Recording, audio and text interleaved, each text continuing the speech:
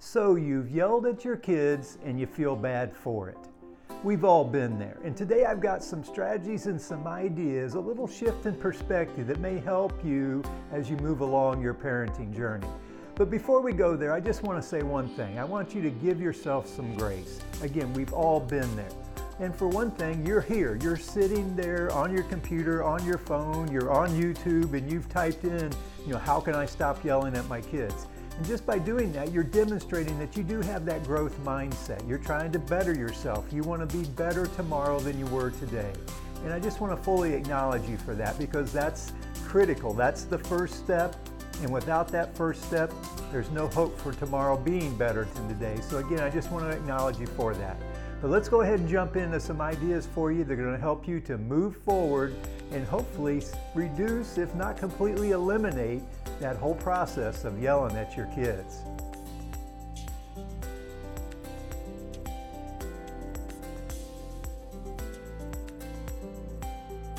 Well, hello again, everyone. My name is Jim White. I'm an author, coach, and the founder of the Family Enrichment Academy.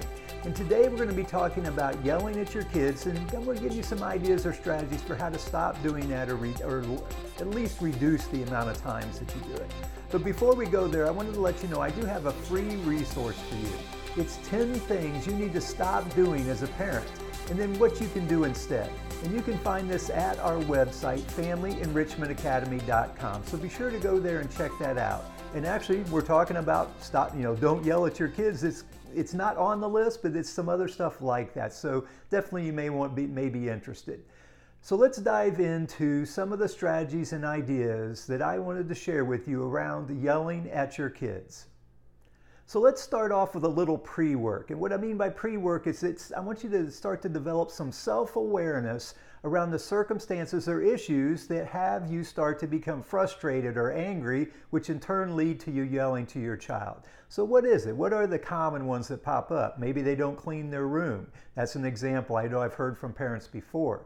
And what I want to point to here is it's typically some kind of an expectation or belief that's been violated by the child that causes you to start to feel that anger or frustration.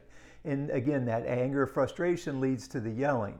But it all starts with that violation of that expectation or belief.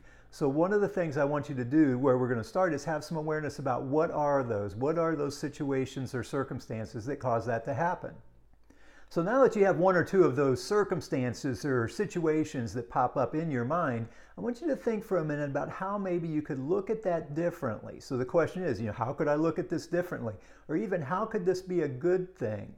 What pops up in your head? Now I'm going to give you something to think about along these lines as well. I want you to think in terms of any bad or unwanted behavior, them violating that rule or that expectation, any of that unwanted behavior is really just a cry for help. So if you take that look, how does that shift the way you feel? Instead of it being frustrated, maybe you feel a little compassion on the other side. So this shifting of your perspective around that event can have a big impact on how you respond to that event.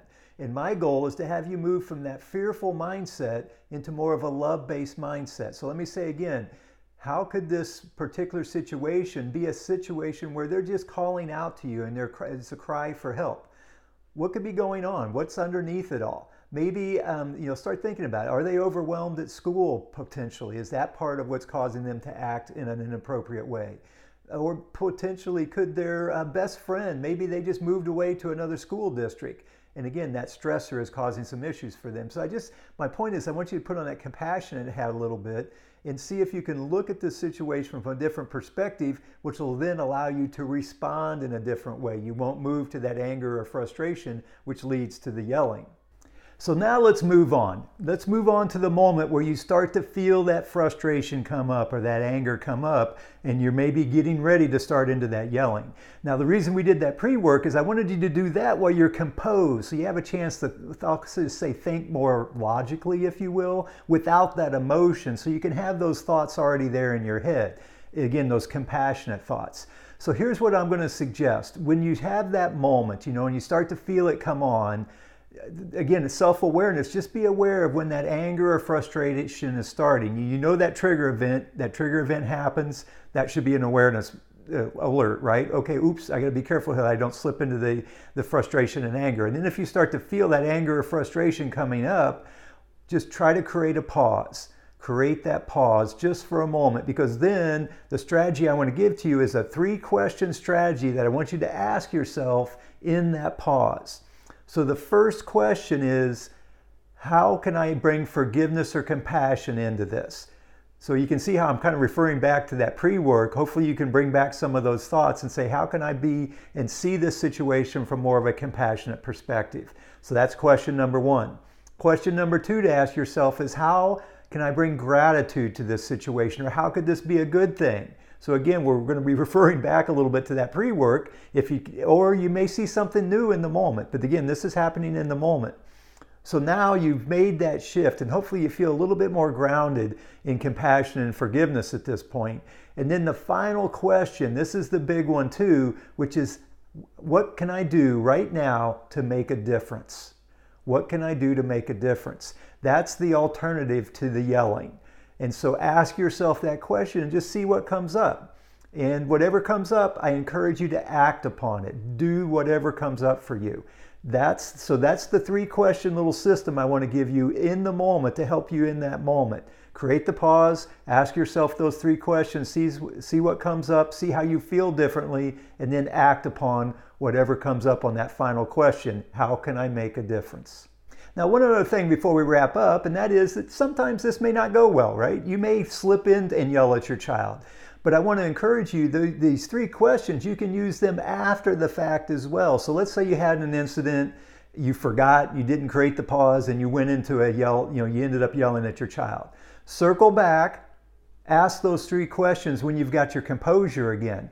How can I look at this differently? How can I bring compassion or forgiveness? What am I grateful for? Then ask the question, how can I make a difference now? Even though it's after the fact, what could you do now to help rebuild or reestablish some relationship with your child? So you can use those 3 questions even after the fact also. And a lot of times in the beginning, that's what you end up doing, because you just don't have the habit of walking through that in the moment, when you're feeling that overwhelm. So circle back to them, ask them after the fact, and then you just really got to act on whatever comes up. At the end, when you say, how can I make a difference? Whatever pops in your head, that action, just be sure to follow through and act on it. So to wrap up, let me just summarize what we've talked about. That first big shift in mindset was around the idea that any of this bad or unwanted behavior, the stuff that sets you off and gets you frustrated or angry and leads to that yelling, think in terms of that unwanted behavior as really a cry for help. This will help you to take on more of a compassionate approach with them. And then the other key thing is those 3 questions. What do I need to forgive, or how can I see this from compassionate eyes? Then what am I grateful for? How could this be a good thing? And then finally, how can I make a difference? Use those questions to shift that perspective and help move you away from yelling to actually contributing and making a difference with your child. Give it a try. Before we wrap up though, I did want to remind you, I do have those 10 things you need to stop doing as a parent and what you can do instead. And you can find those at the website, FamilyEnrichmentAcademy.com. So be sure to check those out as well. Once again, it is truly an honor to be here and serve and support you as you move along your parenting journey. And once again, I just want to acknowledge you for having that growth mindset. That growth mindset is just critical to moving along this journey and being better tomorrow than you are today, which is the whole goal. Until next time, remember, a change in perspective changes everything.